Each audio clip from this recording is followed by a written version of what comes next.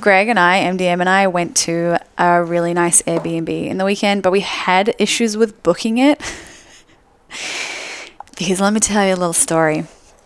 MDM and I went away this time last year, actually, because MDM's birthday is in November, beginning of November. So for his birthday last year, I booked an Airbnb in Red Hill, and it was a really, really cute spot, really, like, just gorgeous, like, nice place. And it was basically a weekend of fucking. And we got in trouble because, first of all, I was on my period. And things just got a little bit messy, as they do. I couldn't really help it. It was just one of those things. So I had to pay to have their comforter replaced. Not their comforter, the like mattress protector replaced. Which I tried to clean, and there wasn't, okay, to be fair, there wasn't actually that much of a mess. It was like a tiny little spot that just like, I was like, look, it's not that much. But I had to replace the whole thing. And then we got a very unhappy, judgmental email because we'd taken a toy that we'd never used out with us. And we left it behind. And the toy was a paddle. And on the paddle, in big capital letters, was the word slut. So these poor people hosting us would have found just like a bed covered in period blood. Just this paddle. It wasn't covered. It wasn't. That was just for dramatic effect. But the place that we tried to book for his birthday Ben was owned by the same people. And you were blacklisted by them. Blacklisted. So Greg had to book them so that we could sneak in.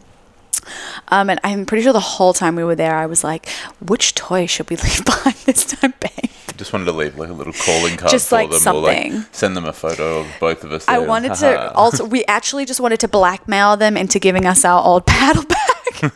Like take something of theirs and be like, I will return this when you return my motherfucking slap paddle. I hope they kept paddle. it. I hope they've made good use of it. They didn't just throw it in the bin or burn it. I hope they kept it. My mic keeps turning on and off. And it's really spiced up their sex Well, life. I reckon that the guy who owns it, like the guy that's on the listing, I reckon he was down, but the email was from the wife that was like pretty disappointed that we found this. And I was like, oh, God, okay. And he was like, babe, no, it's cool. Don't you, like, isn't this kind of interesting? And she's like, absolutely not. Disgusting. And she would have been all pissed off and he would have been like, oh, fuck, my sex life is so shit. So, yeah, that was our experience. But the Airbnb weekend was absolutely amazing. It was exactly what I think we both needed. Getting away was really, really good. Just getting the fuck out of the house. Yeah.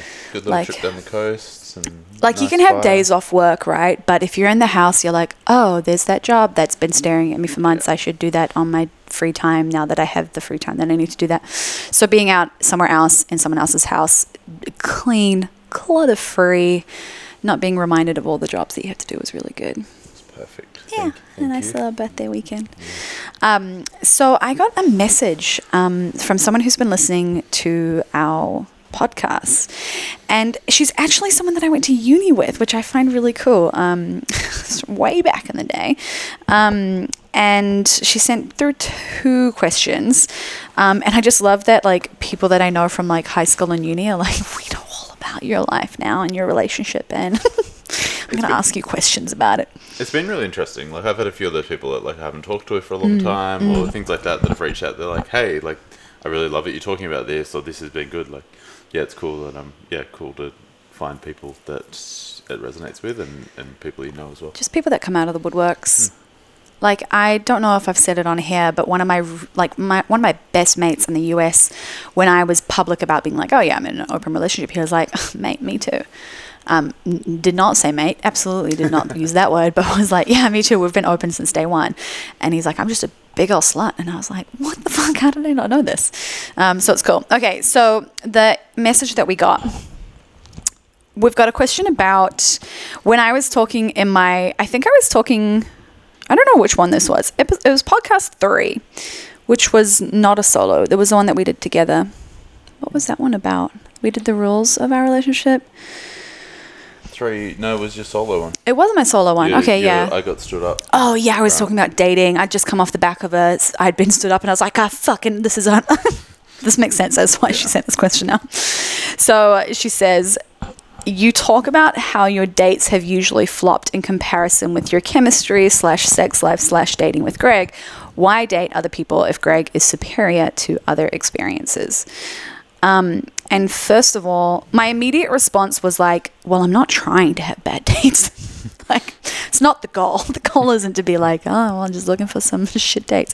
It's just happened that way. Like, in dating is kind of like that. Like, you get the good with the bad. So that's part of it. I think that tends to be something that I probably have talked more about in terms of like my experiences. Like, it's easier to talk about the bad stuff and get like hung up on that and caught up in it. But there have been some good experiences as well. And then the other part of it is that there's no competition. Like, it's not like, well, the winner is the one that I spend my time with. It's like I spend a predominant amount of my time with Greg because I love spending my time with him. And then in my own time, I can use that time the way that I want. And it's important to me to be connecting with other people and talking to other people and exploring that to whatever degree that kind of, I guess, manifests. So it's like sometimes it's good, sometimes it's bad. And every experience has allowed me to gain great insight into my feelings for Greg or my feelings about our relationship. So it's only benefited the relationship. So yeah, I don't think it's like well, why would I do it? It's like, no, there's actually really good benefits to it because I get to explore things that I enjoy exploring about myself. I get to meet other people and have that experience with other people. And yes, maybe it's not always amazing because people are assholes, but I can't help that people are assholes. And yeah, there's no real like hierarchy between people. Like, yes, I guess I'd consider you like my primary partner. I mean, that's not really even a term, I think. Yeah, it's like we're not polyamorous, so it's not like you'd be like, oh, you're my primary and this is my secondary. It's just like you're my partner. But yeah, I don't think there's like a... Yeah, I mean, it's a valid question, like why? But I still think like there's still... I enjoy making connections with other people and sometimes it's not necessarily like the dates and the chemistry and the sex life. Like I know that that's probably not going to compare to you just because like what we have is so great. And so that's not what I'm looking for either. Like I'm not looking for a second Greg. Like I just don't think that's possible. Like it actually would not exist. So I'm actually just looking for like, hey, something that is casual with someone that I like having a good chat to and having good sex with, like something like that, you know, just like anybody would be looking with casual dating, I guess. So yeah, I'm not looking to replace that or to get more of that. It's just about knowing that, you know, there's more pleasure and enjoyment and connections to be made. And you don't have to be limited in that.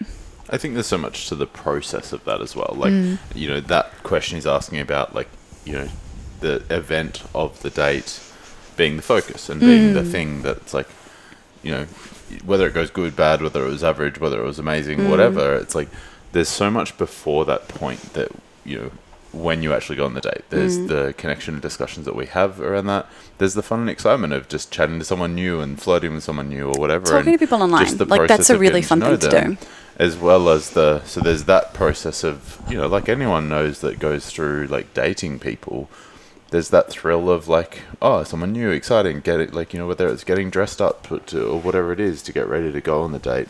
There's so much of that stuff beforehand that sure, like, it can be then a letdown if the date didn't meet your expectations or whatever, but there is still value around some of those other things. And, you know, then post-date, like us reconnecting and then us debriefing and talking about it, like, I think that there's a lot of value in a lot of those other parts. Yeah. So, you know, I think, like I've said before, and I've probably mentioned on the podcast, like, I think to start with, I think that the benefits from it all have been much more, like, I think we've gotten a lot closer through that process, and I think there's a lot more, like, internal benefits to us than it just being a self-serving, just for me thing. So I think, yeah, no matter what the outcome of the date is, you still get all those other things around it. Yeah. I mean, I think that said, it's like, even if people weren't necessarily to go out on the dates, I think it's just fun to be able to be like, hey, I just get to talk to people online, like, and go on the dating apps and just like swipe people and have little floaty conversations. Like, I think that's kind of fun. And so that's kind of part of it. And then eventually it just leads to like, hey, let's catch up.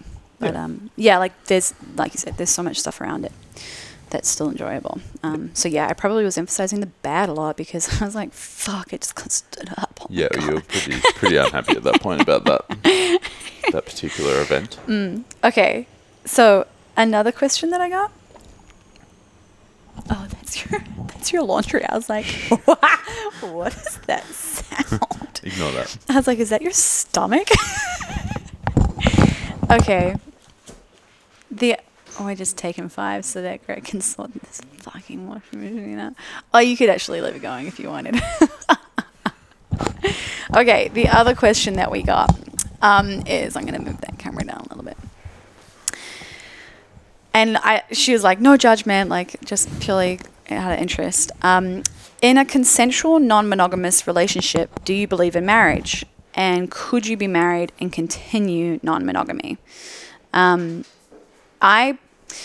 It's not that I don't believe in marriage. It's just that I've personally never felt any desire to get married. Like, marriage has never been something that I'm like, I really want to get married. That's super important to me. It's not something that holds a lot of value in my life, like in my brain, I guess, really. Like, I think it probably stems from my parents were not married when they had me. Like, they got married afterwards, but mum was like, I just wanted you kids to have your father's last name. And I'm like, did you have to get married with that? No. But I think it was more out of tradition's sake, perhaps, than anything else. Like, I don't think that they felt like they needed to. Like, she didn't do a big wedding.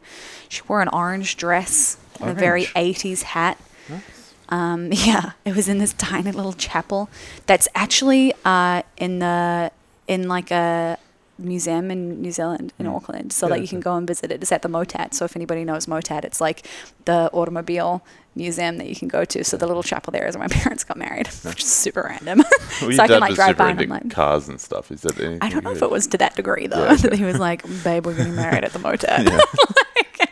I just think they just wanted a cute little chapel, and that was like, Yeah, good. I don't know. I actually would love to know what the decisions were like that went into that process. So yeah, they got married. It was a tiny wedding. Like, I've only seen a couple photos from it, really. I just see the orange dress all the time. So even that, it's like it was never a significant part of my parents' relationship. So it's never felt like that important. And then it was my dad's second wedding as well. So my dad's had 3 weddings. And it's like, I guess part of that is like, it just sort of underwhelms the importance and significance of it a little bit to me to a degree. It kind of makes, I'm sort of like, it kind of undermines the power of, you must get married, and that's really meaningful in your relationship. I'm like, I don't know. Yeah, and we've had a few discussions around all that, and I think you came in maybe with a much like harder stance like against marriage, and like I've always been backwards and forwards. Is it important? Do I care? Do I want to? My parents divorced when I was 5, so like same, like I kind of came from a divorce marriage thing, like the same. My mum's second marriage, neither of them remarried. So I think it's like, I wasn't really sure, but I think one of the things I've said to you is like, you can kind of redefine, like, I think, if you take that, like, what marriage is, also just learning from your parents and take that really traditional view of it, I think that if you can kind of redefine it to go, well, why do you want to do it? Why is it important? That was the question. It was like, why should you get married? Yeah. And like, I think I said to you early on, like, my sister's wedding was a really cool experience. There was 25 people, were away for a week, and the 2 families, like, we spent a bunch of time together over the course of a week, got to know each other really well, and it was kind of this really cool experience of like the blending of 2 Just families. connecting. And kind of having these things where we're sitting down to dinner and getting to know them, and kind of that symbolism of 2 families coming together. And that was the big thing I took away from that. I'm like, okay, that was a really cool experience if that was what it was about. And yeah, we just had this like cool week, went out partying, ate dinner, whatever, and the wedding was at the end of the week on the Saturday, and we all left on the Sunday. And it was, I came away from that really small and intimate, like you talked to everyone, you got to spend time with everyone, and that was really cool, like from an actual, like the event of the wedding point of view. But yeah, I think there is a degree of, I think, the symbolism of, and I think last time we talked about it, like that commitment to that spending the rest of your life together. The same as there's something to having the discussion where you're like, hey, I want to be with you, and I want to commit to that. So I still think there's, if I redefine what it is that's important about marriage, I can see some value in it. Yeah, I mean, I think what you said yesterday, which was like, or maybe even this morning, it was like, this is the first relationship that you've done on purpose.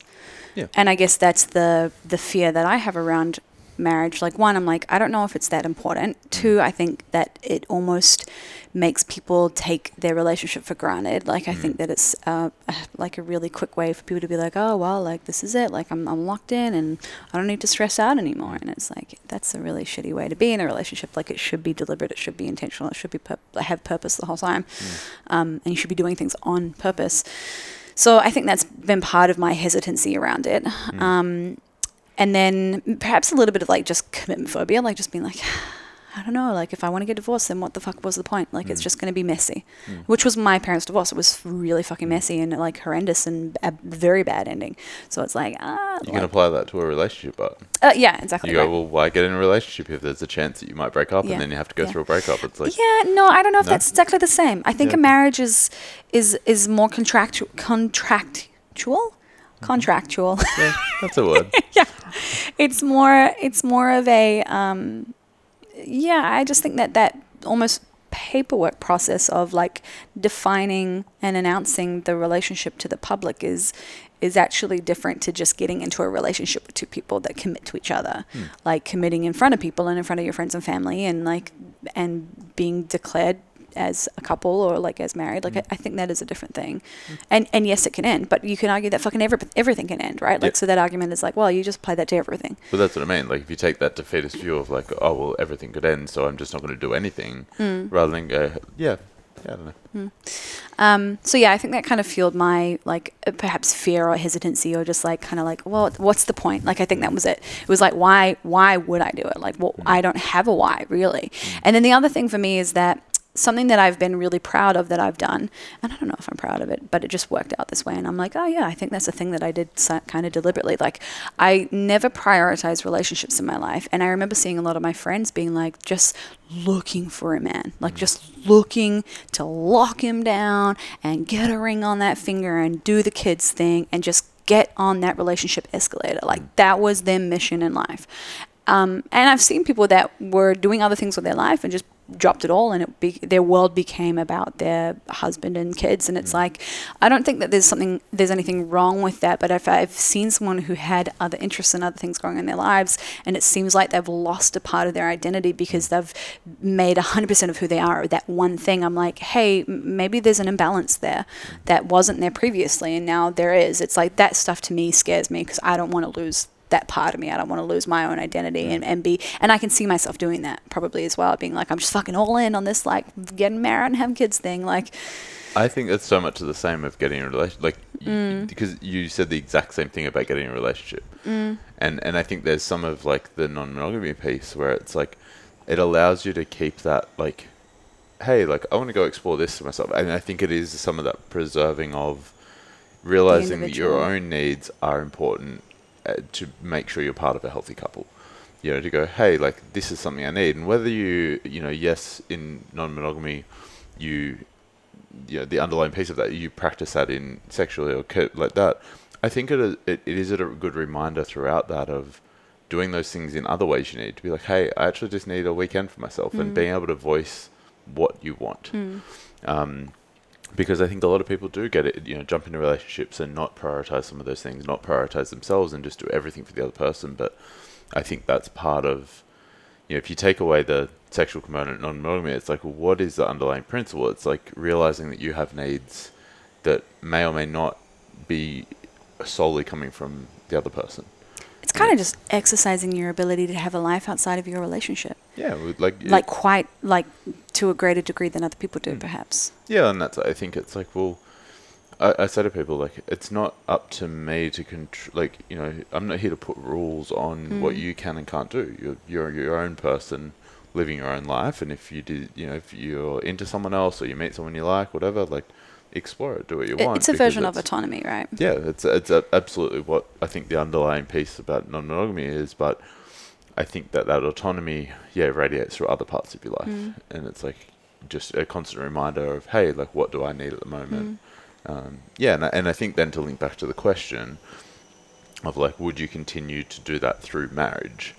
Whether it's about marriage or whether it's just about life generally, like it's like, okay, like whether you have kids, like people always ask that about like, would you keep doing this once you had kids? All those things. It's like, I've said to you, like, I think the underlying thing of always having a space in a relationship where if there's something else you want or need, to be able to communicate that and talk about that and then go, well, how do you get that? You know, is there anything I can do to help you get the things you need? Yeah. Or do you need to go do it? And whether that's in marriage, whether it's when you've got kids, whatever, it's like, if you believe in the fundamentals of why we're doing this and why we've chosen consciously to choose this life and the way we're conducting this relationship, I don't see that there's this like, oh, that stops when this thing happens, or hey, you've been together this long, or when you live together. Sure, some of those things will change the circumstance and maybe make them more complex. You know, if you've got kids, when you live together, it's like, but yes, it might happen less frequently. Yes, at some point we might drop off dating apps, or, you know, yes, it'll switch and change, as we've had that already in the time we've been together. But I think that's one of the things people are like, well, so when are you going to get serious? You know, when is this thing where you're like, is this just like a stage you're going through and then you go, oh, actually, no, this, like, it's not about that. It's, I think for me, that continuing on to have, you can do what you want with your life, you're autonomous, I can do mine, and ultimately we're just choosing to then, you know, overlap in the middle of our two own separate lives. Yeah, that's almost like on the what level of understanding things, it's non-monogamy or an open relationship, and on the how, it's however we decide to do that, and on the why level, it's because we practice maintaining autonomy and being individuals and doing the things that make ourselves happy, because we believe that we are responsible for our happiness and it doesn't rely on somebody else to make us happy or fulfill our lives. So we go and seek the things that we need, and we are quite deliberate in that, especially around things like our time and what we need. So I think what you said before was, we do practice doing things outside of our relationship, and we make sure that we have time apart, and we're not always going to be together, because it's like important to us that we don't kind of not suffocate each other, but that we make sure we fill our cup before filling each other's cup, I guess, in a way. So I think understanding the why means that the what can change. It's the why that remains consistent. So whether it's monogamy or non-monogamy, it doesn't matter. It's, are we fulfilling what we need to make ourselves happy first? What that looks like, it could be different. It's the same thing with, like, okay, let's replace the word relationship with CrossFit. I'm going to do CrossFit throughout my life because I believe it's something that I need. It makes me happy and it makes me healthy. And whether I have kids or get married or change jobs or move cities, I will continue to do CrossFit regardless of where my life circumstance takes me, because it's something that I believe I need, in the same way that the way that we practice our relationship is something that I believe I need. So how things change doesn't matter. The why and the reason that we do it, the fundamental reason is the thing that we'll continue to do, and that might morph and change and whatever as we go. I think the kids thing obviously throws in another element of complexity, and that's what people get hung up on, like, well, how would you deal with that, and like, what about the kids? And the best answer that I've had was reading someone commenting about, like, having multiple parents is not a new thing. Like, man, how many children come from a divorced household? I had 2 mums growing up because I had a stepmom and a mum. Like, it's not uncommon. Like, my stepbrother has got 2 dads. He lives with my dad and he's got his dad. Like, his stepdad is his kind of primary role, like dad role, and then his actual dad is the weekend dad kind of thing. Like, you've had multiple adult figures in your life. Like, I know so many people who go between houses and between adults and between parental figures. It's like, it's actually not that uncommon. And yes, it might be complex in terms of, like, just coordinating that shit, like, and like booking out your calendar and scheduling things, but it's actually it's something that we see in already in day-to-day life. It's just something that comes under a different label. And I think that's taking that to the extreme of, like, where there's actually really people embedded in your life that you'd be at a point ready to introduce, and your kids get to know them. But fuck, like, I don't remember growing up, like, my parents going to their friend's place, or if my dad went somewhere to visit, it's like, it's not visible anyway. Like, if you choose to say, you'd only be still having casual partners or whatever during that, I think it's time, energy, some of that stuff that will be the major complexity. Because there's so much, like, it's like, you don't have to tell your kids everywhere you're going all the time. It's like, they'll get to a certain age where it's like, you might explain some of that. But. And you'll fuck up your kids anyway. Yeah. Right? Like, I think somebody came to us and was like, how would you tell your kids? Like, how would you deal with it? And I was like, fuck, good question. Like, we've been in a relationship for a year. Like, I really don't know. I'm sorry. But it was coming from someone whose parents were also non-monogamous, and they were like, it really fucked me and my brother up. Like, the way they went about it, they did X, Y, Z, and it was a really shitty experience for us. But I have a similar story. And I remember my dad being like, hey, I want to let you guys know that I've met someone and like I'm dating someone and just wanted to like let you know. And I remember being so upset and so mad that he hadn't asked us first, which I don't know why. I don't know why. I was like, you need to get permission from us and let us know, like, that's what you should do. You should care about us more than you care about them. And so I just remember being really upset and really hurt. And I really held that against my stepmom initially for a long time. And like, she's a really lovely human. So it didn't take long for me to be like, oh, okay, fine. You're nice. I like you. God damn it. But it was like, I remember being traumatized and like being really mad, just so mad about that. And it's like, they were in a monogamous relationship. My parents previously had been in a monogamous relationship. He was seeing someone else. It was the same experience that you probably would have in a open relationship with parents seeing multiple people. Like, so I think you get fucked up either way. Which I'm not promoting, but like I don't try think your best not to. Yeah, I don't think that it comes down to the label or the type of relationship. It comes down to how you talk to people, why you're doing things, and how you discuss it, and yeah, maybe coming down to like the way things are talked about and in the way that you practice. Yeah, like it kind of is, right? It just comes down to like, well, how are we going to deal with this, rather than like, oh, well, non-monogamous kids get more fucked up than monogamous kids. It's like, no, that is absolutely not accurate. Well, I think that I remember now the person that reached out to you, they said that their parents hid it completely, didn't talk about it. Yeah, and they found out secret. accidentally or something. Yeah, there was, and then like on the inverse of that, there's a TED talk with a girl that talks about her parents being open. So she's talking about consensual non-monogamy. What is that? That's the Build-A-Bear relationship TED talk, isn't it? Yeah, I think so. It's a really we should find that actually. Yeah, we'll put it in the description. Yeah. But yeah, it's about this girl that does a TED talk, and yeah, her parents were non-monogamous, and she was talking about the value of it and how amazing it was and all of those things. And it's like, so you can find an example of someone whose parents, the kids got fucked up because of their non-monogamous relationship. I'll give you a hint. There's probably a few people that had monogamous parents that have got fucked up kids as well. So are you thinking of anyone in particular? Nope.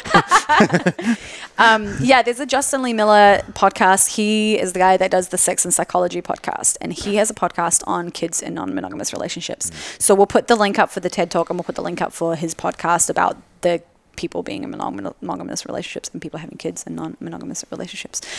So that was the question, and I think, could you be married and continue non-monogamy? So yes. Do I believe in marriage personally? No. Do monogamous or non-monogamous people believe in marriage? Absolutely. There are a whole lot of monogamous people out there who are married, polyamorous people who are married and doing whatever practices in their relationship. A lot of homosexual people that are married are usually open. I'm not going to say usually, that's a bit generalization, but they've been doing this stuff for way longer than heterosexual folks. So I think it's more accepted in their community. Yeah, way more accepted. So that's something that happens. So yeah, you can absolutely be married and still be non-monogamous. Okay, cool. Moving on to communication. We talked last podcast. It was more like last month. We've been on a bit of a break. And then it was really hard to lock down a time and coordinate two people. I think the hard part was that when we're together, I'm like, I didn't want to rob that time that we have together to be like, we have to do some work or film a podcast. Like, we had a really crazy busy week, a bit of like a weekend away week, COVID panic, COVID stress, then weekend birthday, and then the last week's been a little we bit did busy have a getting shit back. Week towards the end of lockdown. Yeah, but now we're back. We're not here. COVID stress because we got COVID. We have not had COVID yet. No. I'm excited to get it and just tell the whole fucking world about how that experience is. Okay, so we talked about staying silent and convincing yourself that it's not a big deal. We talked about saying the words you always or you never. We talked about only ever giving negative feedback because we assume that the people that we love know that we love them and that we appreciate them without ever having to tell them, which is fucking false. And then we also talked about like the historical being hysterical, which was a really cool thing that you brought up. I just like the way that sounds. It's just fun to say. Yeah. So now we're on to the last few. So I was going to do 10, and the best part about it is I sent an email with the first 6, but I listed out the last 7, 8, 9, 10, and it's just gibberish. It's just like, example. That was Greg meant to be filling them in. So when we're going to get to number 7, and then we're just going to be like, that's good, because that probably would have taken 3 podcasts to cover. So we're already half an hour in, and we haven't gotten to the questions yet. Fuck it, we're going to go Savan mode and just talk for hours. If you guys have been listening to the news with Sivan on the Sivan podcast, it's filmed or recorded on Monday Australia time and Sunday night in the US. That podcast is like 3 hours long. I cannot function after that podcast. I'm like my brain is dead after that. It's like 3 hours. You're just like, oh my God. Okay, so back to our podcast. Number 4, not being willing to own your part. For example, being the victim and stalling any possibility of growing or finding a new approach to things. So I think like the not being willing to own your part, when I read this with fresh eyes, the first thing that came to my mind was learning to take feedback. And that process, it's really interesting because you have to allow yourself to think about things in terms of if someone giving you feedback or telling you the story or telling you something that they're not happy with or whatever it is, I think the natural response in my experience is I'm always like, I'm going to think of all the ways that you're fucking wrong. Like, let me defend myself and tell you how I'll explain all of the stuff that you're telling me right now. And I can give you the circumstance, I can give you the reasons, and I can give you why I'm right. But you have to be able to be like, I hear that shit coming up. I'm just going to park it and go, what if they're right? Actually think through that. What if they're right? If they're right, what would I do about that? Like, if I'm the person that they're saying I am, is that the kind of person that I want to be? And can I see examples of what they're telling me in my behavior? And is that something that maybe is affecting people in ways that I don't realize?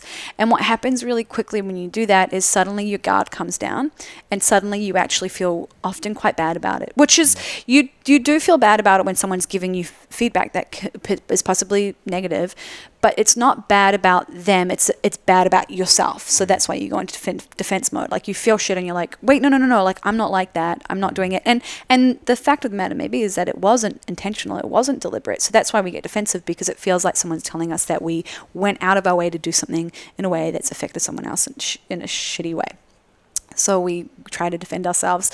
But when you go, okay, they're right, I did something, it upset them, or it affected them in this way, or I fucked that up, and this is what happened, this is the consequence, you're like, I don't want to do that again. I don't want to do that again.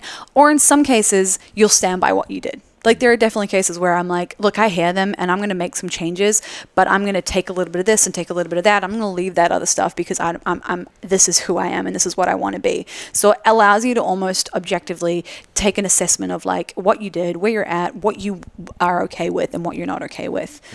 So like that was a really big part of just coaching with seminar staff, getting feedback and being like, you always want to go back to them and be like, this is why I did that though. This is, listen to me. Like, I'll explain it. I just fucked that little bit up and like, I don't normally do that. Or like, like it was just this.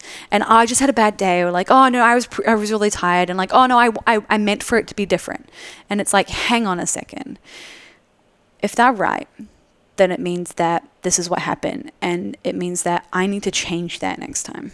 And it's like, it's just it's hard because it really takes you, like it says here, like not being willing to own your part. You have to fucking own your part and own all the shit parts of yourself, which is like, you don't really want to do that because you don't believe that you're a shit human or like that you do shit things. It's like, hey, like sometimes you suck at stuff and that's okay. And the sooner that you're willing to recognize that and be like, all right, fuck, maybe I do suck at that thing, but not let that threaten who you are as a person and just be like, hey, I did that thing and that's the thing out there. And it's like, it's not necessarily a personal attack. It's like, hey, let that go. Like, we're still here. The reason they're giving you that feedback is because they want to tell you and share it with you and improve things. So the sooner that you can be like, hey, maybe they're right, I do need to change my behavior, rather than like, it's not a personal, rather than thinking it's an attack on who I am as a person and like they're saying that I'm this kind of person. It's like, no, it's a behavior thing. Can you change the behavior? So I went on a little bit of a tangent, a little bit of a winding road there, but what have you got for me, Greg? Tell me. I think we talked about in maybe the first episode around that sort of personal attack thing. It's like, even, so if you're the person giving that feedback or talking about that, not letting it be personal. Talk about the problem. And I think that's, as soon as you start attacking someone's character in order to try and make your point, it makes things super hard and super complicated because people are going to be even more on that defense and start attacking back because it's like you hurt their feelings about who they are or you start to talk about that. But it made me think about the podcast I was listening to yesterday, the Tristan Harris one. was on Rogan. He's the guy that did the Social Dilemma. So he was talking about sort of even finding like middle ground with someone about what you agree on was one of the things you talked about, is saying, okay, what is it that we actually agree on, and then work out from there to be like, okay, what are the facts that we agree on? Like, and I think in that, it's like, you might actually land where it's like, hey, you know, whatever the feedback was of like, hey, you know, you did this wrong by me. We go, okay, well, like, how did we both contribute to this? And maybe even agreeing on that to start with, or like, what, you know, what could I have done? Sort of both owning those things together, that's because a really then good it makes point. it a lot easier to then go, okay, look, we both agree, I could have done this a little bit better, you could have done that a little bit better. Now let's talk about the next bit, the next layer out. And I think that just sort of softens it a little bit in a way where, you know, you've got to own up to your shit if you want someone else to own up to their shit. And it's like, there's no point just, I think in every situation, particularly if it's around communication, you know, is saying to someone, hey, you should have done this, whatever.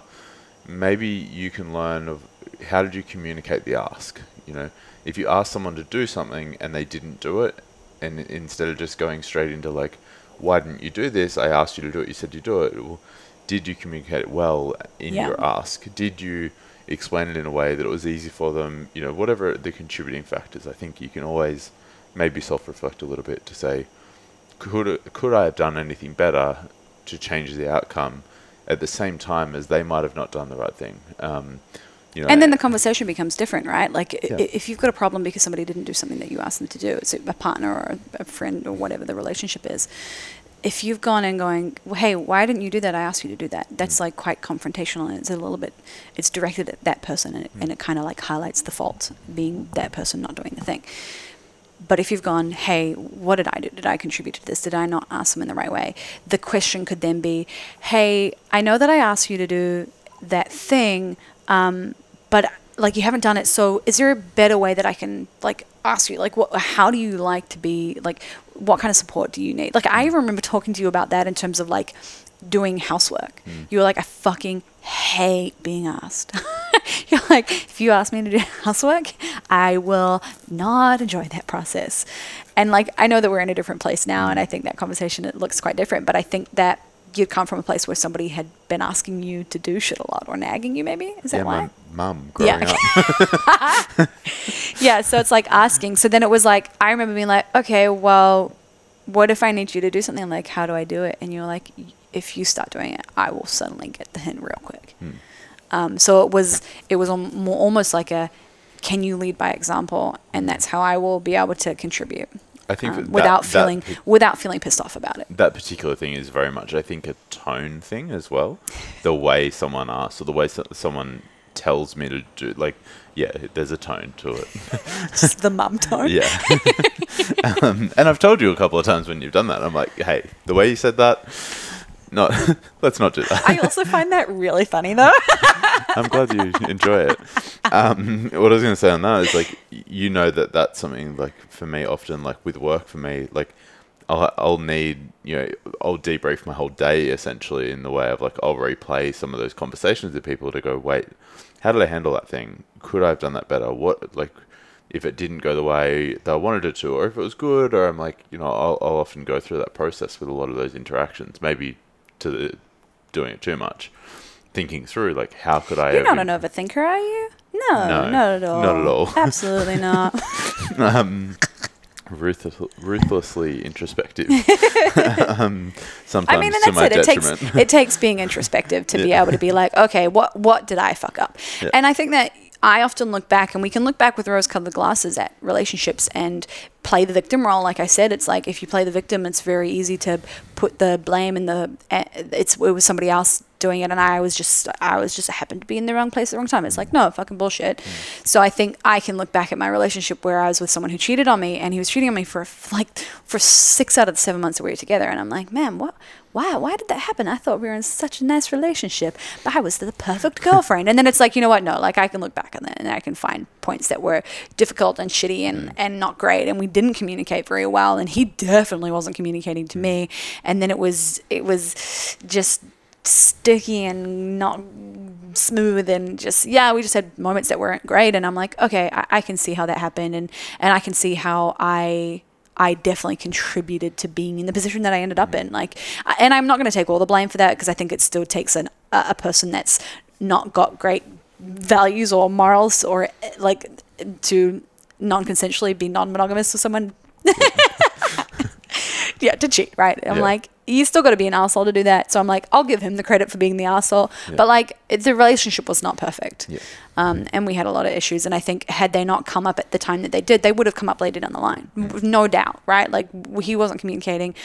There was stuff missing with me as well. So it's like, as much as I would love to be like, oh, he's just a narcissistic prick and like, poor me. It's like, no, you know what? Like, it wasn't a great relationship, and it's very easy to look back and be like, no, but I was such a great girlfriend. Why would anybody ever want to cheat on me? Like, how dare they? It's like, no, like it wasn't perfect. We had a lot of ups and downs, especially because it was long distance for a while at the end, and it's just like, it was shit. Like, it was shit. There were a lot of bad times.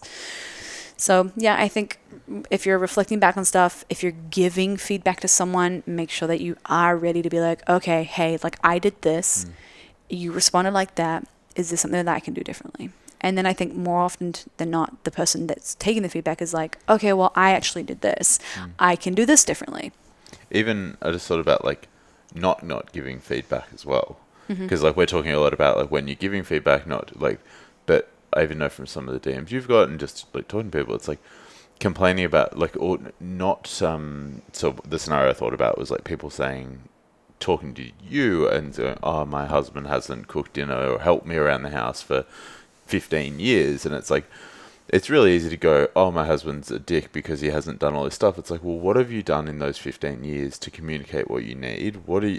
What's your part in that thing? Like, I think how do you get to 15 years complaining about that? But that's what I mean. Like that shows, hey, like, yes, like, I think that's the perfect example of this. Like, they spent 15 years of enabling. Yeah. And it's like, well, hey, if in the first year you set up this thing where you just did everything for them, if you're 5 years in, 3 years, whatever the time frame is, going, oh, well, they never do it, go back, think, hang on, what did I do in order to create this?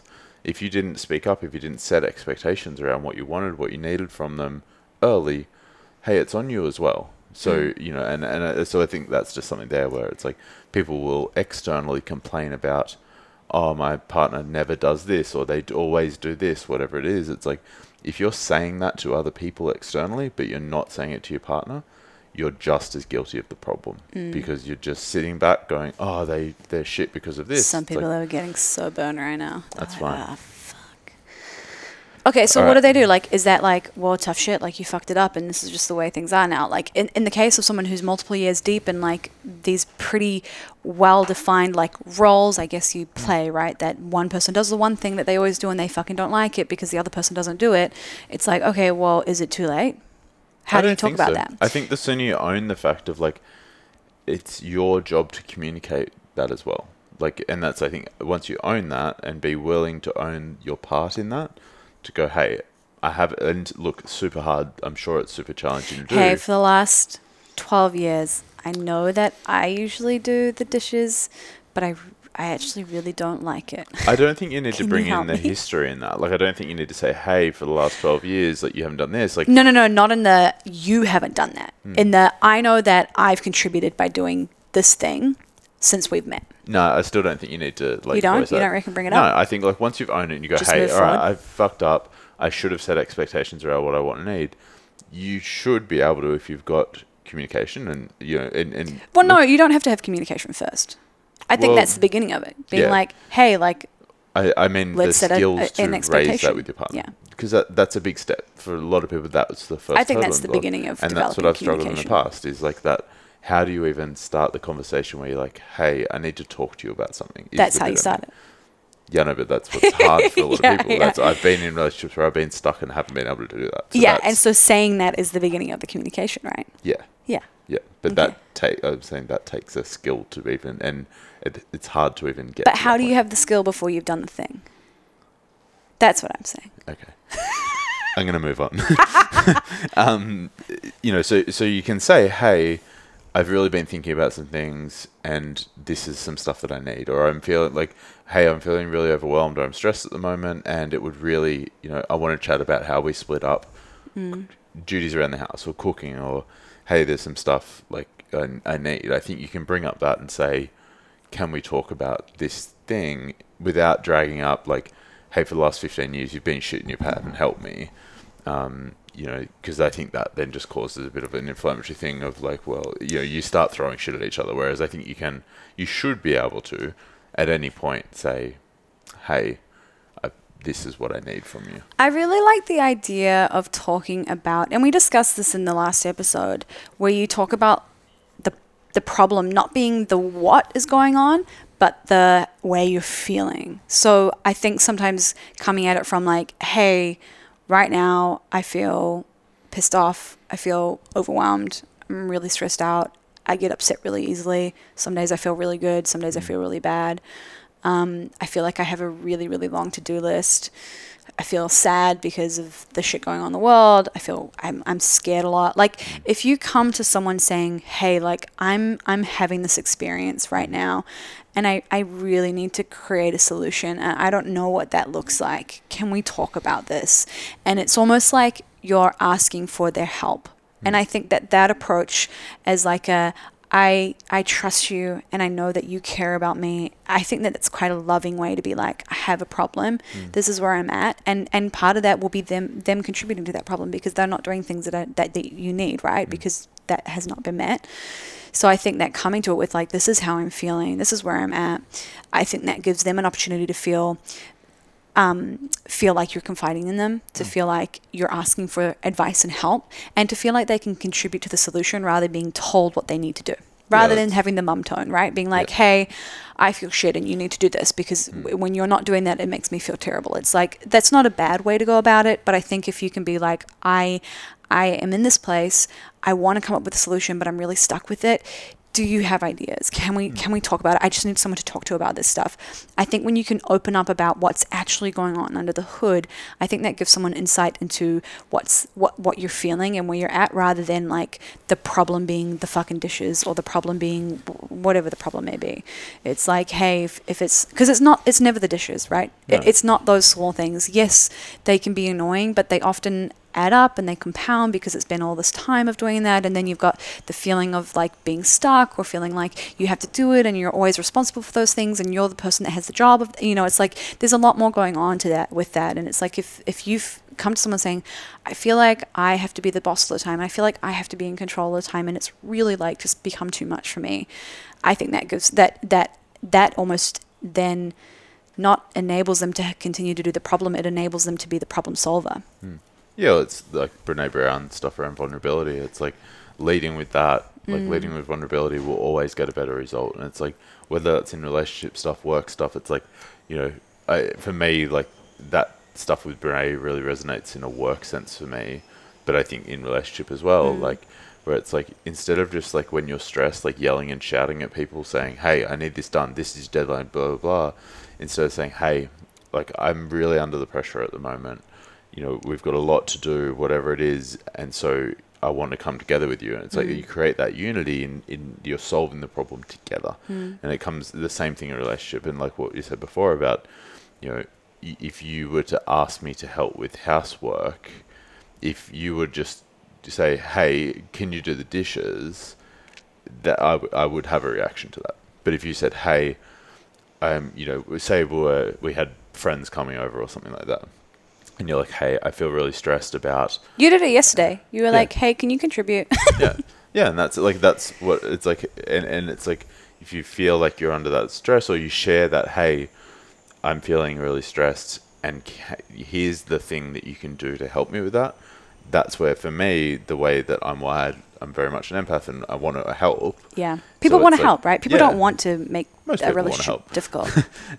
Yeah, and it's like, so that for me, that's my communication style, and how if someone says to me, hey, I feel really stressed and I need your help, and this is the thing that you could do in order to make me feel less stressed, I'll jump to it straight away. I'll help. Yeah, and so like, if you can lead with that, then I think that makes a significant difference. Yeah, and that's it. Yeah, so, you know, bring that up to your partner to say, hey, like, this is going on, whatever. Like, I just think it makes a huge difference, rather than just saying, hey, I need you to cook dinner tonight. Yeah.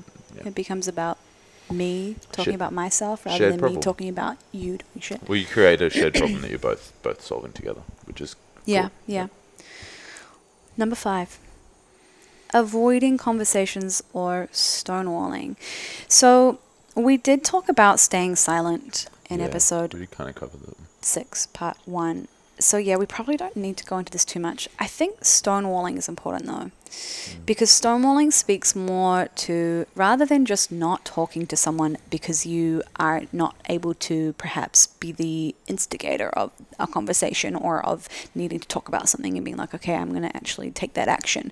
I think stonewalling often can be when someone's trying to talk to you. And the reason that the example is actually from my ex hanging up on me when we were having like a really shitty conversation. We weren't having a fight, but things had been tense because I'd felt really disconnected from him because he'd just moved to Sydney. So it was like within the first week, I think. And it was just like we weren't talking to each other, we weren't seeing each other, and it was just like I think I was freaking out because I was like, I don't know what's going on. Why does this feel weird? And then I was shutting off a little bit. So I was like, I'll just leave him alone. Like, I'll just give him space. It's probably me. I'll just like back off. So then we suddenly were even more distanced. And I remember talking to him, and I was on a seminar weekend, so I was fucking away working as well, which annoys me when that shit comes up, and I'm like, man, I don't need to be dealing with this right now. And I was on the phone to him on the Friday night, and he was, I think, planning to like go out with his mates, and we were kind of having this like conversation that it wasn't bad. I'm not a yelly, arguey kind of confrontational person. It was like, hey, like, what's going on? This feels not great, and I don't know how to deal with this, and it was just kind of tense. And then I think it was kind of maybe getting to a point where it was like, do we keep doing this, or like, is this making us really miserable? And he just hung up on me, like kind of out of the blue, where he was like, I can't do this right now. And we were literally like kind of mid-conversation, and then he hung up on me to the point where I was like, did his line go dead? What happened? Did he lose Wi-Fi? I don't get it. What's my service like? I'm like, kind of came out of nowhere. I hadn't been hung up on. I don't think I've ever been hung up on by a partner. We weren't young. Like I was 28 or 29. He was 29 or 30. I'm like, we're not in fucking high school. Like, that was a really weird thing to do.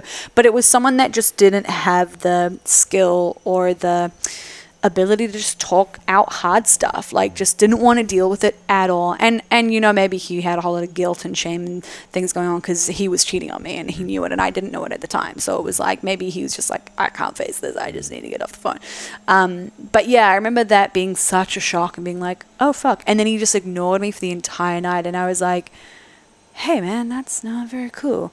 So yeah, that was, and there's an example of me being like, it was a perfect relationship. How did that happen? And it's like, no, it was far Maybe from not. it. Yeah. But yeah, so I think stonewalling, like when someone does make a bid to communicate, no matter how bad it is, and people will fuck that up, right? Like people will fuck up how they reach out to you, how they make a bid to talk about something that's important to them, whether it's a good thing or a bad thing. Like it's something that's important to them. And I think if you shut that off, if you stonewall, which means that you just become unresponsive or you stop talking to someone, like that person that doesn't talk to you, like, you know, a friend. Like I remember not talking to a friend when I was in high school. She said that I dress like a slut. And I was like, yes, I do. No, at the time I was so mad. Because I used to wear denim shorts and they were pretty short, but they weren't like, my mum let me out of the house in them. She bought them for me. You know, like I wasn't buying my own clothes. I was like 13. You've come so far between then and starting this episode telling people about a paddle with She the was a word slut very on it. conservative friend, okay? I was not a slut at all. I didn't even have a body to be slutty with, you know? Like, I was just like a kid. I remember hearing that she thought that I dressed like a slut, and I was like, how dare she? How dare she? And because I was so frigid as a kid as well, like, I think I'd kissed a boy maybe at that point, maybe once or something, and I was like, oh, I'm not even a slut. Do you remember the frigid? At least call me a slut when I am a that people slut. used to do? What? The frigid test. Do you remember? Is that a New Zealand The thing? frigid test. Frigid There was a test. test to test Yeah. frigidity. Yeah. What was it like? How far can you tolerate a hand being slid up your thigh? Yeah. So it was basically that you started with a finger, like I think on someone's lip, and you basically went like down their body, and see like when they go, like when they stop you. Whoa, I remember that at that's- high school. I remember that like early high school, that being a thing where like That's people like would sexual start there harassment. like down their chest, and like yeah, if you got like belly button or wet, and then it was like whatever point you're like, no, stop it. It was a thing. Did you pass that test with flying colours? No, I think I probably was frigid back then as well. I was shy. I was a late bloomer. You're a late bloomer. I didn't have my first Look at kiss you all until like bloomed now. 16. 15. so 15. cute. No, maybe 14. 15. Yeah. It was a slippery slope. You're like, And here we wow. are. This is awesome. I think I'd pass the test now. Yeah, you would. Okay, so where were we? Stonewalling. Yeah. I think one of the things I was going to say about But stonewalling. hang on. So the point of the story was Okay. she called me a slut, and I stopped talking to her for like months. Yeah. We never even became proper good friends again. I just stopped talking to her, and that's stonewalling. You don't deal with it. You just avoid it, and you avoid it by not communicating with that person at all. I think the thing to make sure we don't get that mixed up with is something like being really clear with your partner if you haven't had the discussion about how they handle conflict. What's Shorts are so provocative. They are. Yay! We have people in the comments. Hi, Sarah. Sorry, do you want me to hide my Shorts are legs? so I can- provocative. Do you know what? There we I go. I'll reckon make the it easier length for of you. Greg's shorts right now are probably the length of my shorts. No, my shorts were definitely I've shorter got than my that. legs crossed. Do you know what? I was so skinny when I was a kid. I was just bones and a Yeah. little bit of muscle. Like I'm like, how am I a slut? Like, this is not being a slut. Is this something you Because I still need to knew work what through? slut. It seems like it's still a problem. Okay, back to storytelling. Yeah, I think that like being really clear with your partner about how they handle conflict Yeah. is important because you know you could take stonewalling as someone just needing space, and for some people, at conflict they'll need just a little bit of space to reflect. Like, I think just making sure you don't like if your partner's like, hey, I just need 10 minutes to chill out, or I just need to go for a walk, or I need half an hour, or I need an I need hour. a day. Yeah, to not then go, oh, you're stonewalling me, and it's like, hey, like, understand they need what they need. I think it's important to say, like, if you know what they need, and they say, look, generally when I handle conflict, I need just an hour to go chill out, do whatever. It's like, give them what they need then. But if you're still then, later that night, you're like, hey, can we talk about what happened earlier? And they're still, and they're not even communicating about what they need is maybe the important thing.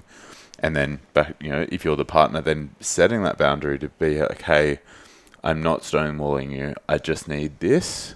I don't think that's stonewall because you are actually talking to them about what you need at that time. It might be that you're not ready to fully talk it through because you're still processing it. But I think that's maybe just as a distinction between the two. Yeah, I think that's a really good point. I think having the conversation around how do you deal with conflict? How did your parents deal with conflict? Like, what's an example of how your parents sort out an argument or sort out like something that they disagree on? I know that we've kind of had that conversation around like, well, this is what I normally do. And I remember you having that insight as well when I was like, oh, I don't really know like why I shut off or like I shut down. And I'd sort of go into like a little Kate space where I'm like, I'm just going to go and shrivel up in a corner over here for a while, okay? Because I'm a like want to talk about it at the time person. You're a need a bit of space person. Yeah. And it's like once you know that, it's like, okay, like if you say, hey, I just need But to process. I always feel better when I talk about it. And so Yeah. I think that my automatic response is actually not reflective of what I would like to do that actually works through things to help to get me to a point where I actually feel good about things. Yeah. So the longer we've been together, the shorter that time's become.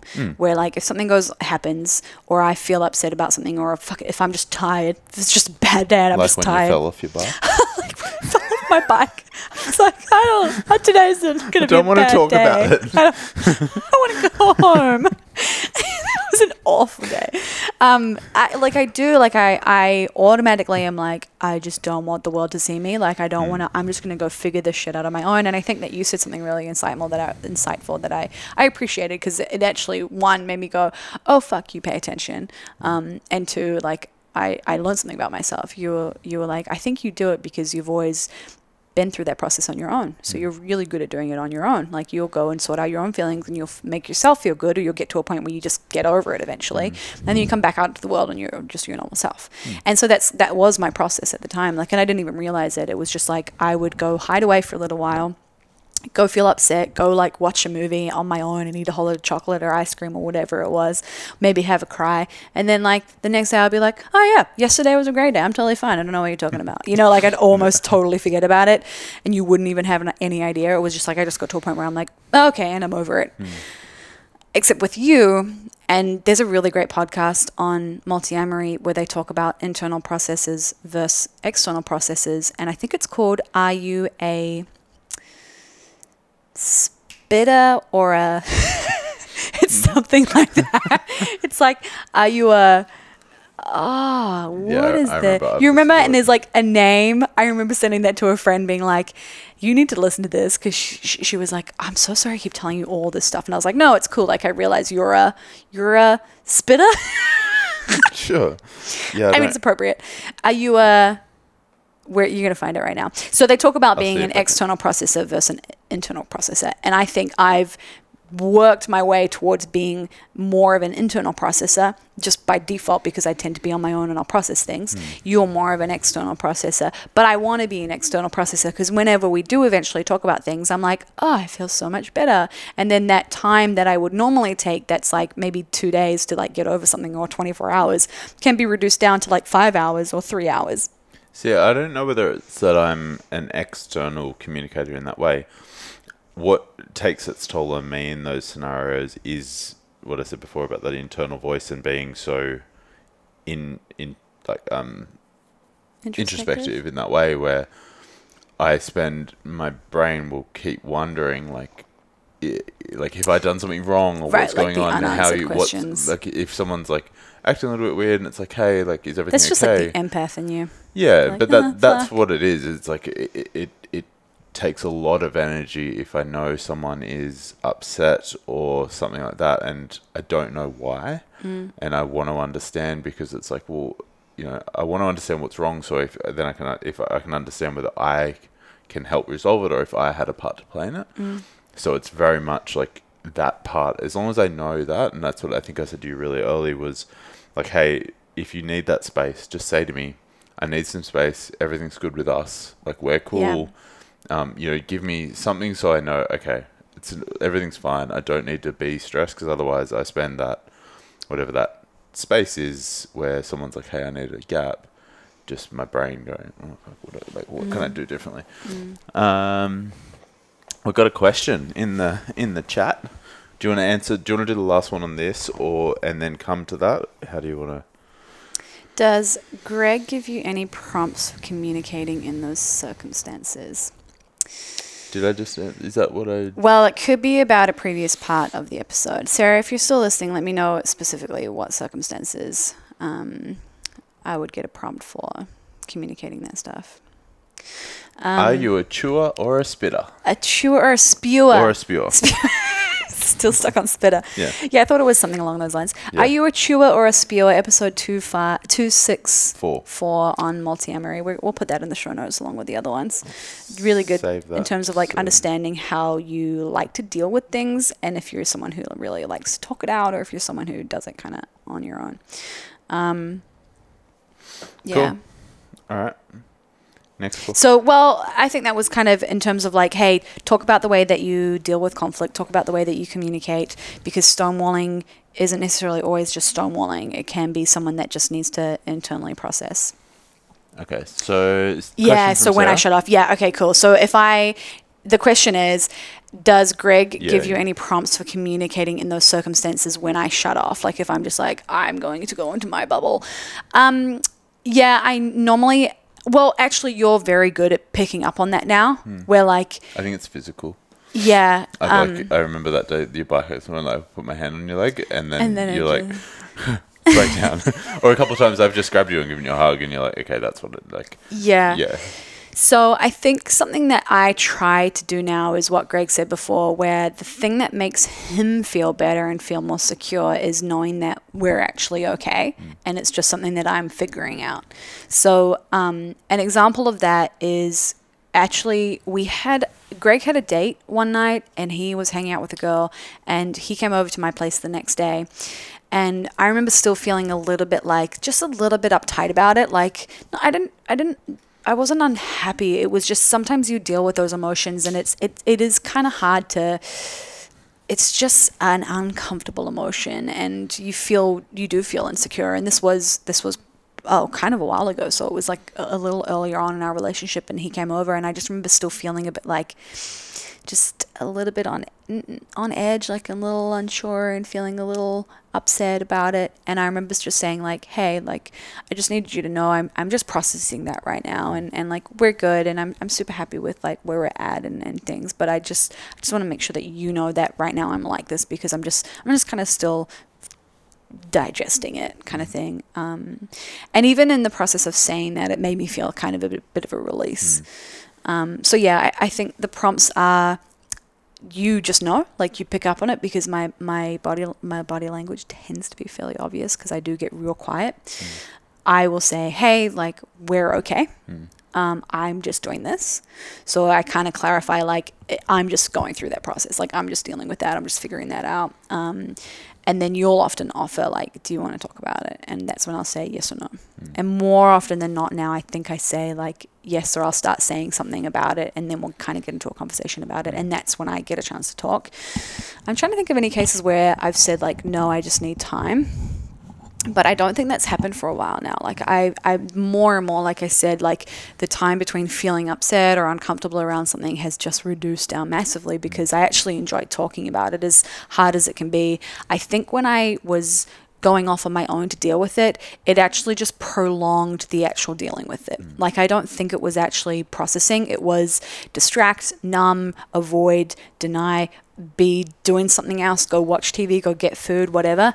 And then I would just over time be like, okay, I kind of have forgotten about it. I woke up the next day being like, it wasn't a big deal, whatever. So I think what happens is when I talk about it, I actually deal with it immediately rather than just like waiting for my memory to become less clear or like waiting for a night to feel like some kind of immediate gratification. So I think that what I was doing where I felt like I was going off and figuring it out is actually just not dealing with it. So now I actually deal with it immediately, and the sooner that I can do that, the better I tend to feel more quickly. So yeah, I think the prompt is, hey, like, we're okay, but I'm just dealing with this.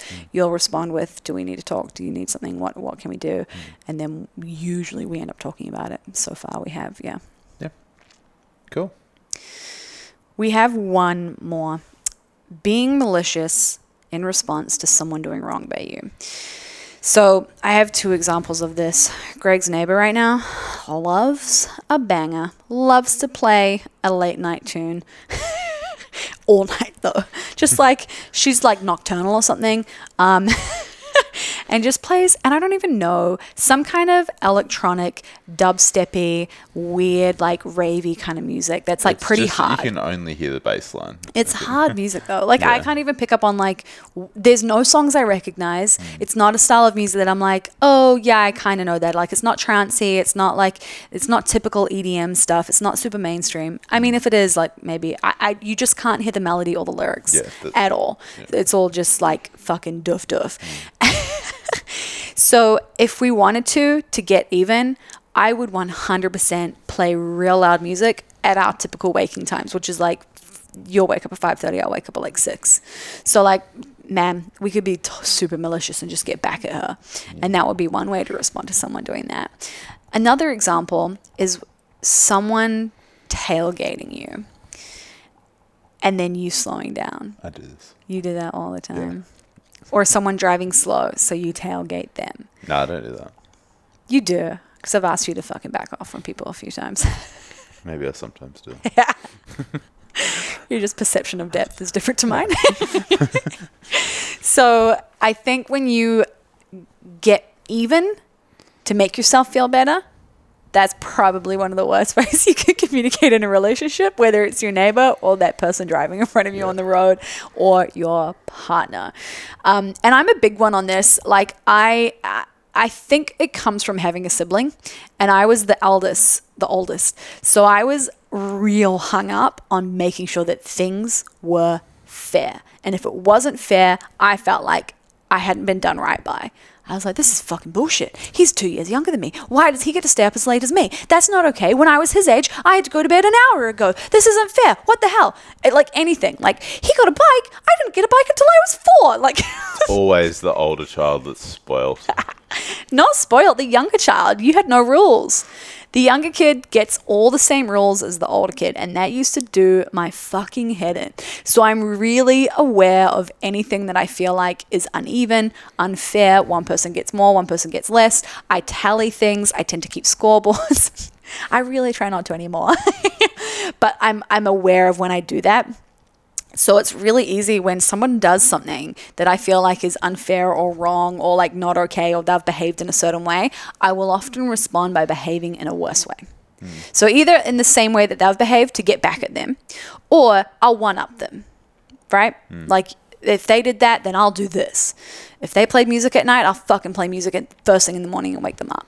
Like, whatever it may be. Like, they didn't do the dishes, I won't do the dishes for a fucking week. Like, you know, anything. Find something bad and I'll do it back to them to get even, to get revenge because it's out of malicious intent.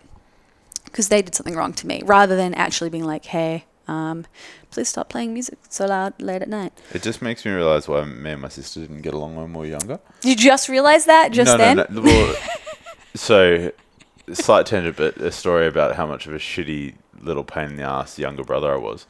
We joined this like CD club when we were younger that like you get like a mail order CD. So you could, and I remember like you could choose like 2 CDs a month or whatever, or maybe 1, whatever the deal was. I was young. I was the younger brother. Sister was older.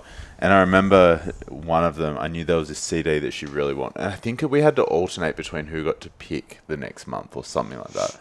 And I remember picking the CD she wanted because I knew that then she'd have to borrow it from me if she wanted to listen to it. And so it was Human Nature was the CD. I still remember that. But did she do anything to you first? No, well, she was just an older sister. Ongoing, but like then I wonder why, like we were always at each other for the rest of our lives because it was like I don't know why we didn't get along. We were both such a shame. shitheads to each other, probably, no doubt. And it's like, but I think about like, okay, I did that thing. Like I probably copped it back in some other format. So anyway, I definitely think that an underlying thing that comes with somebody who is malicious in response to something that they feel they've had done wrong to them is the scoreboard thing. And this can go for not just bad things happening, but for good things happening. So not only can you keep score of all the times you didn't take the trash out, of all the times you didn't pay for food, of all the times you didn't do the dishes, of all the times you didn't drive, of all the times you didn't pack the kids' gear up, of all the times you didn't whatever.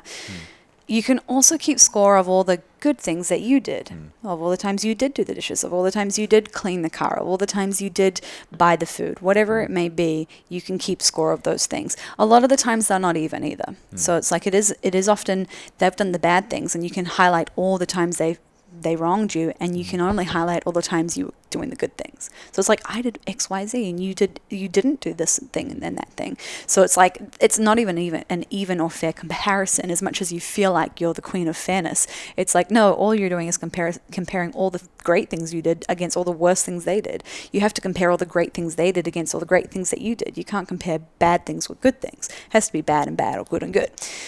So I think the scoreboard is something that can be like a maybe an underlying issue with that.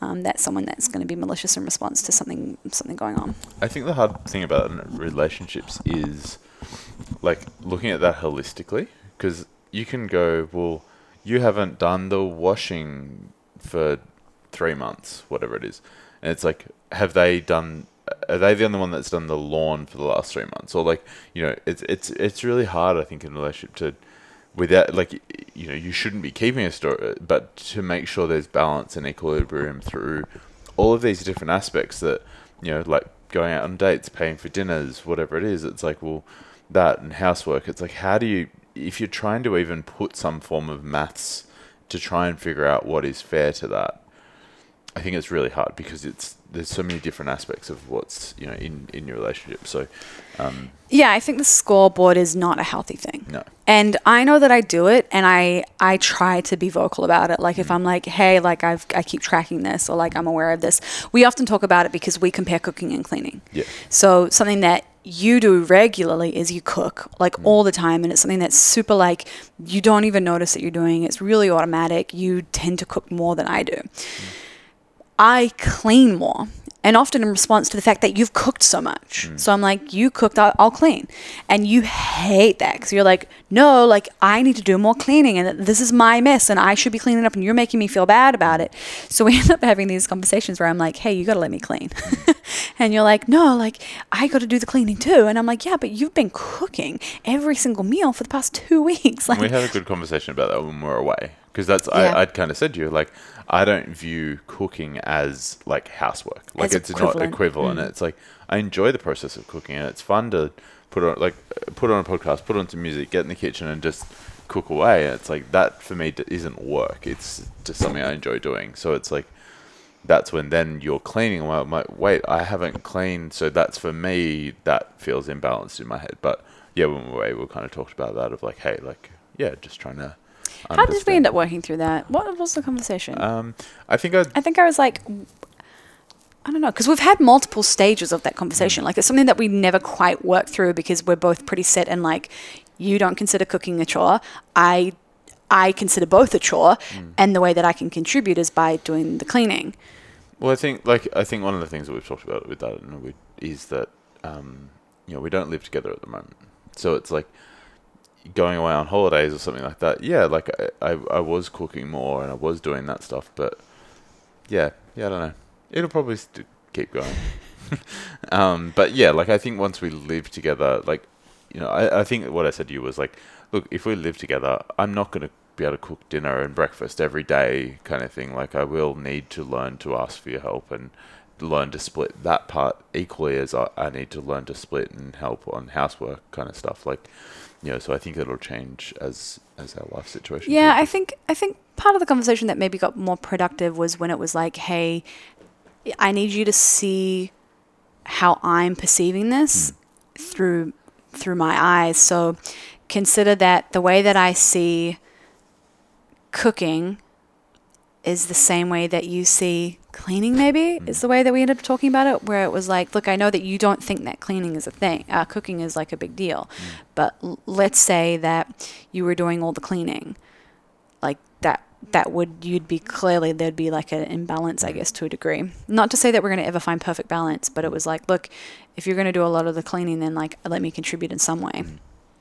Yeah, I don't remember exactly how that went, but I think it did just come down to like, this is just how we contribute, and it felt good for me to be able to do that for you in the same way that it feels good for you to be able to do a cleaning or do cooking or whatever it is for me.